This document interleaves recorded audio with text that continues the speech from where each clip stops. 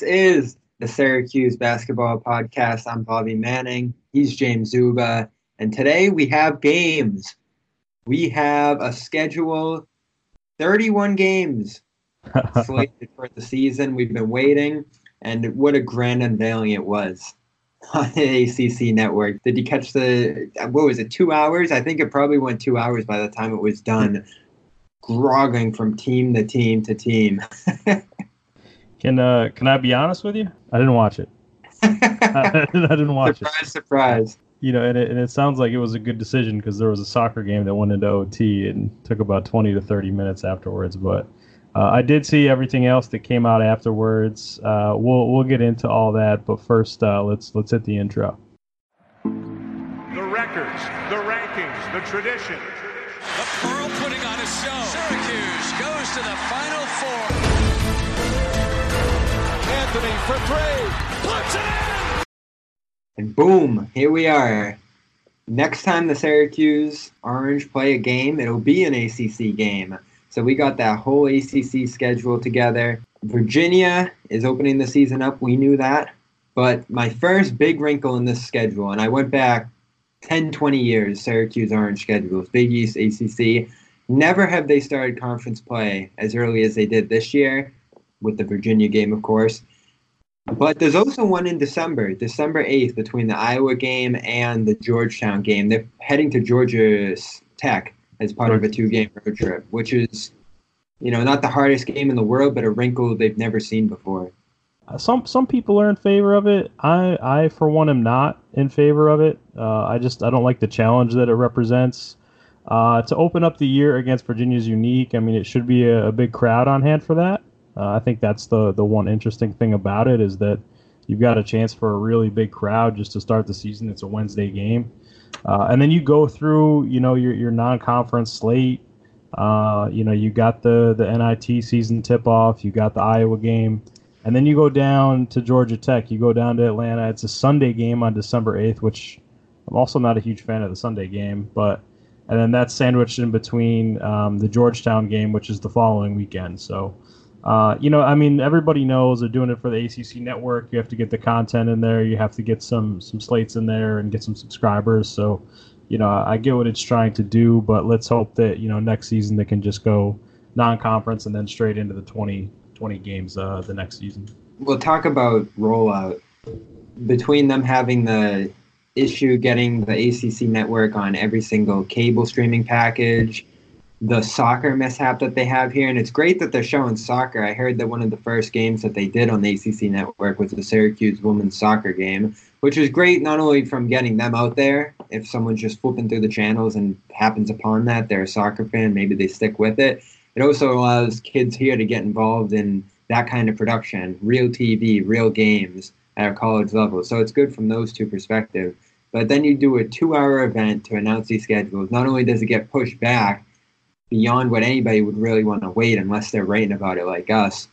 And then not only do they slowly trudge team to team to team and just pretty much do a conference preview along with its conference schedule release, they drop the schedules on Twitter. Like, I did a free trial of the YouTube TV just so I could watch this. And then seconds later, Syracuse tweeted out the schedule. So I'm like, oh, geez, I risked $50 a month in case I forgot unsubscribing from this, just to save 2 seconds.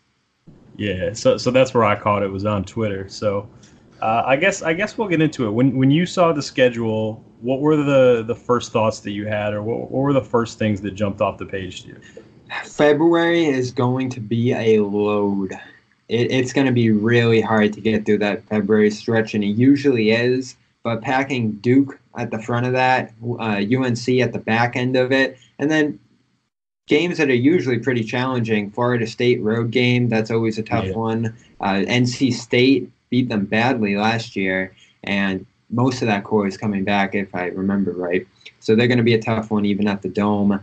It reminded me that as easy as the opening non-conference slate they scheduled looks right now, the ACC stretch that they have 19 or 18 straight games to close the year. 5-7 on the road is going to be a big wake-up call for this team, and we'll see if they're able to get through it because it is a very hard schedule, backloaded, that they built this year.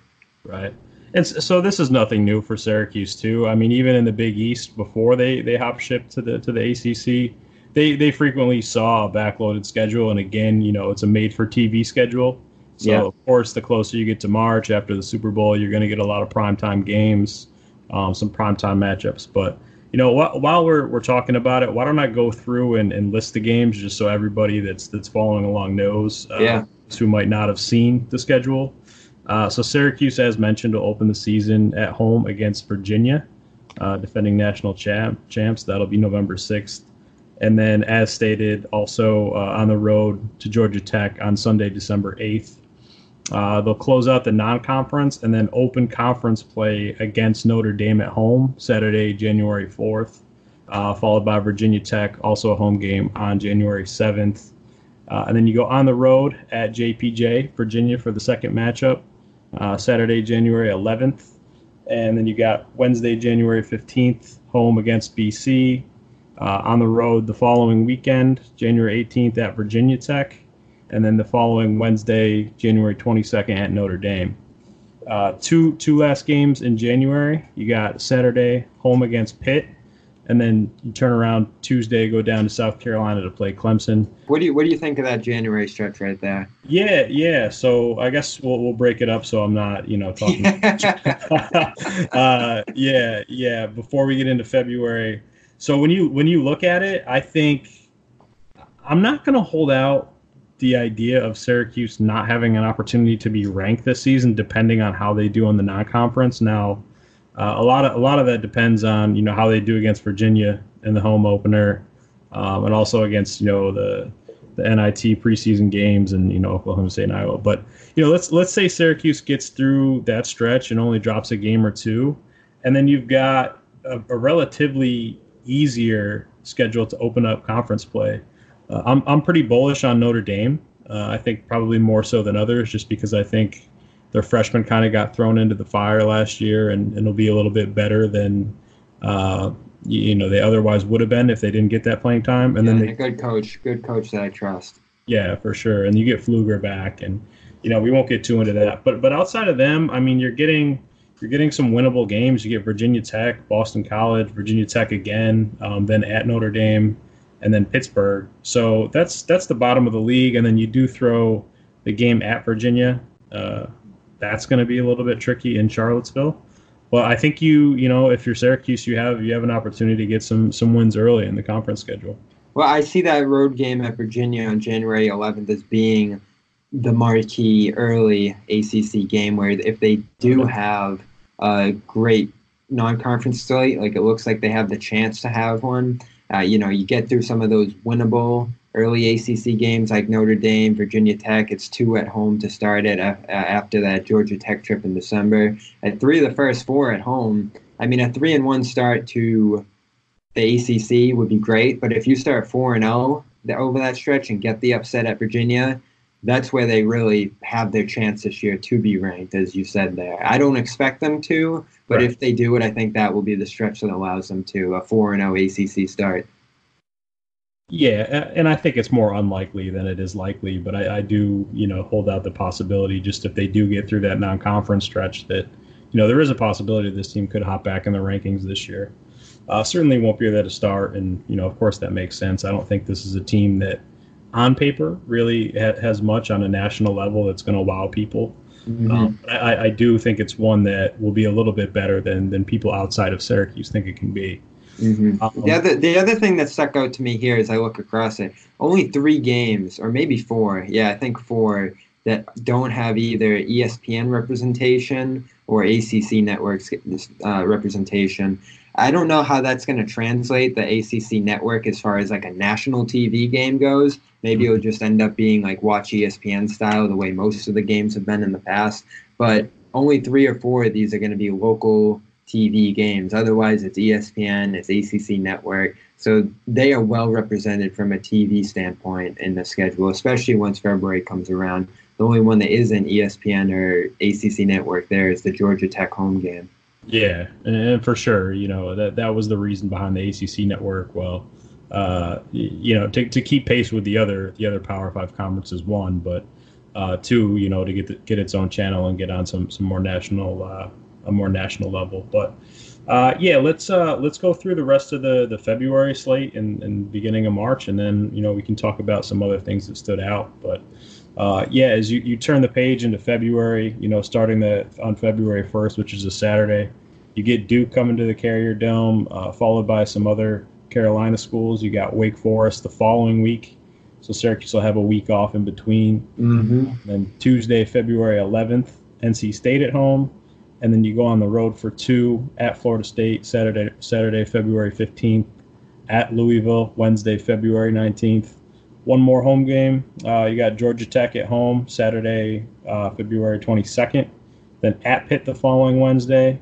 The final home game versus North Carolina Saturday, February 29th. And then at BC, at Miami. You'll have some Carrier Dome renovations this year, so Syracuse on the road for the final two. And senior night, no seniors on the team, but you do get North Carolina at home for the final home game, which is a Saturday. So attendance crown coming back to Syracuse this year, Bobby? I don't know. I don't know what kind of event that Duke game is going to be. I'm still familiarizing myself with what that Duke program is going to be this year. But it is cool that they get Duke, UNC on Saturdays, the same sports year that they get the Clemson game at home on Saturday. That's a good chance for an intermission right here, because I don't want to dig too deep on it, but wow. Are we turning the page to basketball already after that Clemson game last night?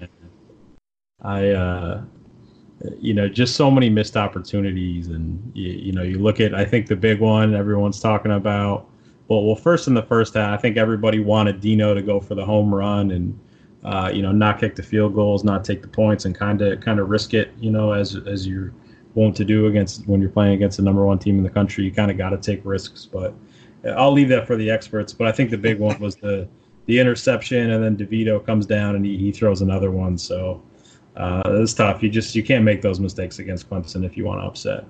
It was cool to be around 50,000 at the Dome. I saw some of the videos. I didn't actually go, but seeing the concourses like unmovable the way they were, and hearing the crowd in that first drive when they got the 4 and out. And I'm a sucker for the cliche like broadcasting tidbits that they do too, showing the 44, the aerial view. They had the blimp in the sky, which was something I've never seen in my 4 years here. And the people here, Roger Goodell was here, Dwight Freeney, who else? I mean, the who's who of everybody were here for this game. So it was a great day for Syracuse, the brand, as a school. But the game itself did nothing for the program, it doesn't seem like. For sure.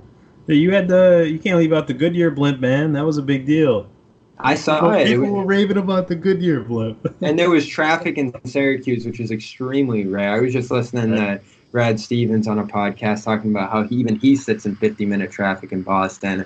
None of that out here in Q's, as you know, but there was a big line going downtown on Saturday afternoon. So it was crazy here. It was a really fun day, start to finish, besides the game.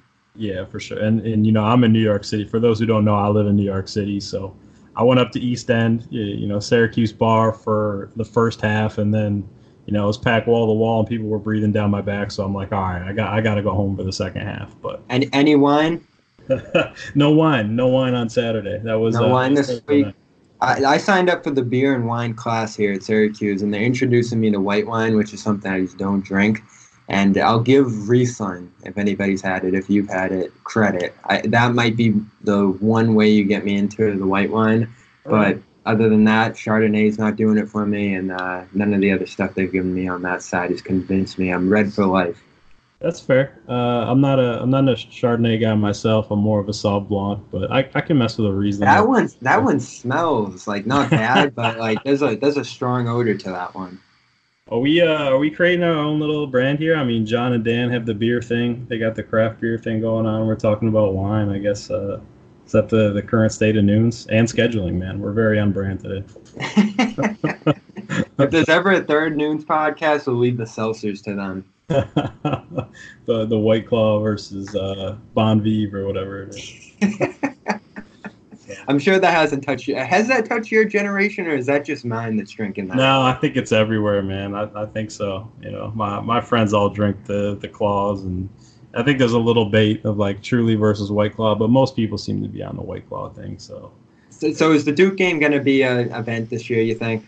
Yeah, I do. I definitely think it will be. You know, I'm not as high on Duke as most are. I think I've said that. You know, I like their freshmen that they're bringing in, but they're nowhere near. And look who is, but you know, they're nowhere near the Zions and the RJs and even Cam. I don't think it's that type of class. I think they could be pretty good, but I think a lot's going to hinge on one, how good Trey Jones is, which I think we all know he could be pretty good, and how much the upperclassmen step up. You know, I think a guy like Alex O'Connell, he's got to kind of step up and play better than he has in you know, last season. And also a guy like Javin DeLaurier, can he step up? Can he be a solid four-man for them? So I think Duke's going to be good. I mean, I think they're going to be top 25 all year. Maybe they fall from that spot for a little bit. I think they'll always be in the conversation, though. But anytime you get Duke, you're going to have Coach K, you're going to have Boeheim, you're going to have a lot on the line. I think it's going to be a 30,000 plus crowd. And you get the Saturday game, ESPN's going to be there. So I think it's going to be an event. I for sure think it's going to be an event. Goldwire, Joey Baker, Jack White, they do, Alex O'Connell. They do have like a strong cast of returning players. When I look across the conference, you know, Syracuse has Jalen Carey coming back, who got the bits and pieces of time last year. But that's the theme. You might have one player who had experience from last year, but across the conference, multiple key starters on most of the teams left for the draft.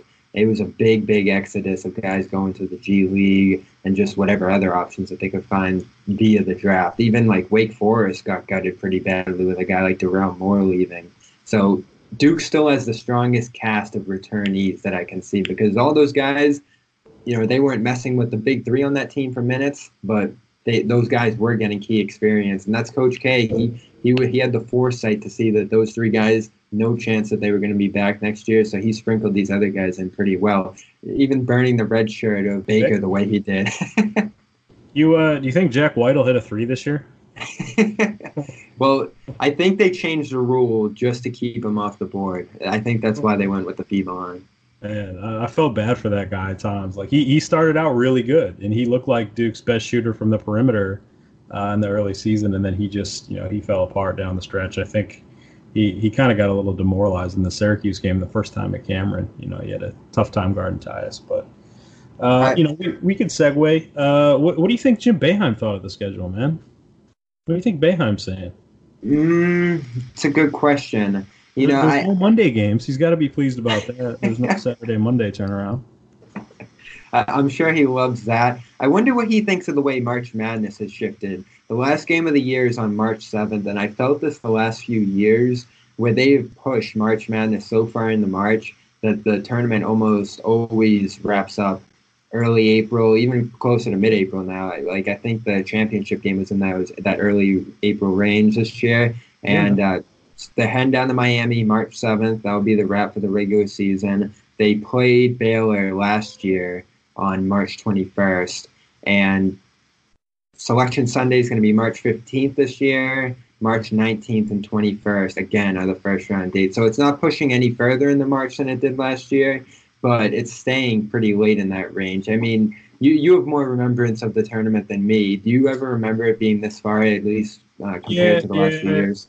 In recent, it's kind of been like this for a while with expanding conferences and, you know, Selection Sunday getting pushed further back. Plus, you have the conference tournaments. So you get, you know, the 3-weekend tournament, and the last weekend is just always in April. That's just kind of how it's been. So now you got guys like John Rothstein who can't sleep until May, man. That's just how it goes. I'm going to give this topic some leeway. I didn't want to do it last time we talked, and we've talked sparingly the last few weeks without much going on since the Italy trip. And you can go back and listen to our breakdown of that, the other ones in the Noons Magician feed that we've had since we started the Syracuse Basketball Pod here. It's on iTunes, it's on Spotify, it's on all those platforms. I wonder how much stock you're putting in the man now, that Seth Davis actually addressed it with a full-length article in The Athletic. Hearing from Boeheim, hearing from Hopkins over at Washington, who actually played more zone last year than Boeheim, which I thought was interesting. Usually it's been Boeheim and Syracuse dominating that percentage. Hopkins took it the extra mile last year. It was probably only by a tiny percentage point. But will man-to-man actually happen for Syracuse this year? He based off the Italy stretch that they gave it against Varese, and I still don't buy it, but they're talking about it more and more nationally. Oh, man.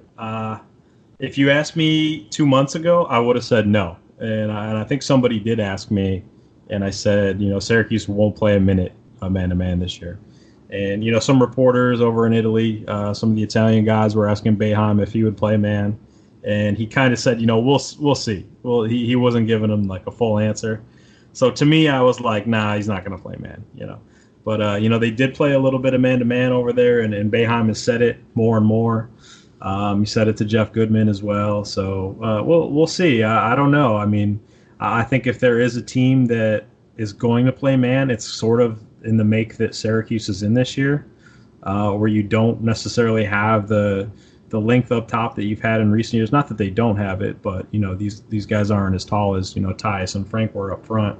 And I do think you have the depth for it this year as well. If Boeheim does want to play 8 or 9 guys, I think he could do that. But I do think by the time conference play comes around, the zone's going to be the staple. It's going to be played for at least 30 minutes, and Boeheim's going to go with his top 7 or 8 guys. So I think if it does happen, it'll be most likely in the non-conference. Well, there's 2 big developments this year that could lend to it. Of course, the three-point line moving, which Boeheim said doesn't impact the zone all that much. That's probably just his confidence in the zone. He doesn't think anything's going to fluster that. But the other one is that they have a deep rotation, and he actually brought that up in the interview with Davis about why man could actually come about this year. So I hear that, and I'm like, are they actually going to go with a deep rotation, especially early on in the non-conference? That could be interesting in itself, aside from whatever man they decide to throw out there, is the fact that everyone might get an opportunity early on in the non-conference, much like they did in Italy. Boeheim going to Boeheim, man. I think by the time the conference play rolls around, he's going to play 7 or 8 guys. Yeah, I agree, but non-conference? I think non-conference he will. I think he'll, I think if you look at the guards, I think he'll play 4 there. I think it'll be Jalen and Buddy to start, and then you get Bryson Goodine and Girard off the bench. I think that'll be the rotation. And then at forward, too, you got another capable guy who's probably in the 9th man spot is Braswell. Yes. Behind Guerrier, and then you got Elijah, obviously, and then Marek. Boeheim has said, though, that Marek's going to exclusively play forward. We'll see what happens as far as that goes. And then certainly behind Barama should get the nod at center. You got John Bolajak and Jesse Edwards. So if Marek's playing forward, somebody's got to back up Barama. So I think he'll roll out the bodies in the non-conference, and then we'll see, who's kind of cut out to play this year and then who's not, and then we'll go from there. Well, it's good if fouls arise, if there's injuries, if situations call for a guy like Braswell or maybe even Joe Girard later in the season. It'd be really nice to see what those guys have, especially in a man-to-man setting. Can they guard as well in that setting? I mean, I love what Braswell does in the zone and the little we've seen him. He has a great affinity for that defense, it looks like, just with how he gets his hands on balls, where he's positioned. And Girard, I wasn't confident, James, that he was going to be part of the rotation this year. But if he comes out in non-conference, they give him, 15 minutes a game, and he shoots 45% from 3. I mean, he might be the guy in that non-conference stretch that finds himself a spot in the rotation. Yeah. I think the only thing I worry about with Girard this year is the physicality of the game. And as we've talked about before, like this dude's a competitor. And I've said, when someone's a competitor, you figure it out eventually. It's just a matter of time. Mm-hmm. But this year, I think he might just have to be a catch-and-shoot player. That's not to say he can't take it off the dribble, but I think he might be most effective this year just in a catch-and-shoot or maybe like a one-dribble pull-up. But what do you think there? Their whole new team, if he shoots anywhere close to what he did in Italy, he was 44 out there. Sure. He changed a lot of those games with his shooting. And I'm just dreaming of a lineup where they go small, they go with shooters. Boeheim's out there hitting threes the way he has. Girard joins him, and you have Carey able to create for those guys. I think that helps Carey so much. I think we've talked about this, how if you surround Carey with shooters, it not only lessens the pressure for him to shoot, because it doesn't look like he can, and it enables him as a creator to get the most out of his game. I think that's Sure. the lineup that I really want to see out there the most is secondary lineups. So. Yeah, for sure. And it does tend to be perpetual, right? So you got shooters, they space the floor a little bit more. That opens up the drive, and then vice versa. The drive, if Kerry's doing his thing and he's going in there and finishing, that opens it up for the shooters as well. So basketball tends to be perpetual in that nature. But let's do a little throwback now. So another tidbit in that article was the last time Boeheim went full zone for a half. I don't know if it's exactly the last time that happened, but the most prominent time he did that was 2009, losing to Lemoyne. Do you remember that game at all? I do. I remember it very vividly. I was in high school at the time, and I remember watching the game, and it always seemed like a game that Syracuse was just going to win. That they were just going to figure it out and they would pull away. I mean, they were up at the half, and then they came out of the half and sort of experimented a little bit, and then fell behind, but. It always seemed like it was one of those things where Syracuse was just going to come back and win and figure it out, but then it didn't happen. And then, rumor has it that Boeheim went into the locker room after the game, and apparently he said, congratulations, guys, you're now the second best team in Syracuse. Did that have a big impact on the outcome of that year? It didn't because, In term on its surface, no. Maybe behind the scenes, it was a little bit of motivation and a wake-up call of sorts that the guys needed to get their act together. But it turned out to be one of the best Syracuse teams of all time, in my opinion, because you had 1 through 5. This was 2009, 2010. So you had Brandon Trish as a freshman bringing the ball up, and then Andy Routins at the 2. You had Wes Johnson at the 3, and then you had Rick Jackson at the 4. And then Arinze at the 5, and then you had Scoop Joseph and Chris Jardine off the bench. That's a pretty good basketball team, and that's professional pedigree up and down. For sure. Shot up to number 1 in the rankings, or a number 1 overall, not overall seed, but a number 1 seed, and then fell to Butler, unfortunately, in the Sweet 16 that year in Salt Lake City. Without Arinze Onuaku, that was a really key, was losing him. But a lot of people had said they thought Boeheim had one of the best shots to win a title that year. Of course, Duke won, but you have to think without AO, they at least get to the Elite Eight and probably a Final Four that year with AO healthy. Interesting stuff. Good tidbit in that article. Other ones as well. It was a good article by Davis. Zone going down around college basketball at a rate of, what was the percentage drop last year? It was actually pretty significant. 17 to 12%. Was the drop of frequency use around the NCAA of zone last year. I mean, the point there is that teams, once they get to the tournament, are even less likely to have seen zone during the year, at least at a high rate when they run into a Syracuse. And the other interesting side of that is that in the NBA, it's actually gone up on the other end. I mean, they've seen used more zone in the NBA. So those are just two interesting developments there on both ends that you probably wouldn't expect.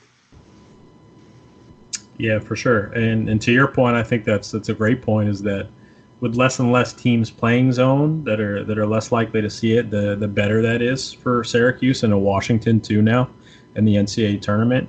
But there's probably a reason that people are playing less zone, and maybe that's because it's become less effective.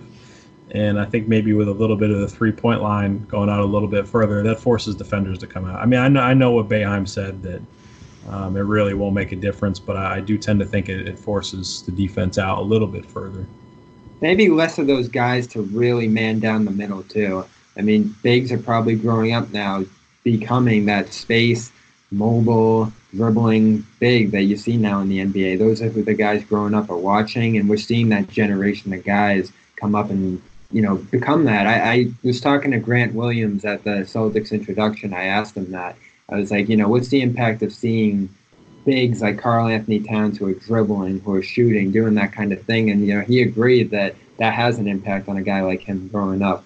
So you look at Syracuse's roster, Sidibe is that plant in the middle zone kind of guy, but Marek, John Bull, Jesse Edwards, those guys are the new norm at center now. And I don't know if any of those guys are the best option to, cement the middle of the zone. Those are guys who could do better in man-to-man, I'd imagine. Yeah, for sure. There's no bruiser, down low like an Arinze Onuaku. I mean, I think a lot of those guys get forced out of the game almost a little bit just because, like you mentioned, you do kind of have to have that guard skill set, the ability to put it on the floor a little bit, be able to get up and down the court and shoot too. So definitely starting to see less and less of those guys. So we got another announcement besides the schedule. Media Day is out. Hey, man. We got Friday, October 11th. We got the official Media Day up at Syracuse, and to follow the orange versus white scrimmage. So that'll be good. Chance for Syracuse fans to get out and get an early glimpse of their team. Potentially some jerseys unveiled, maybe with a little script, but nonetheless, we'll see. We'll see what happens that night. It is sort of like a dying event, though. Before I think there, after like the stabbing incident, Syracuse had to start charging for tickets, and then also started to do less and less of the promo and less of the performers and all that, which I do think is good. I mean, I think they have kind of played it well, where let's just focus on basketball. Let's do the scrimmage. Let's do like a 3-point shooting and a dunk contest and just call it a wrap.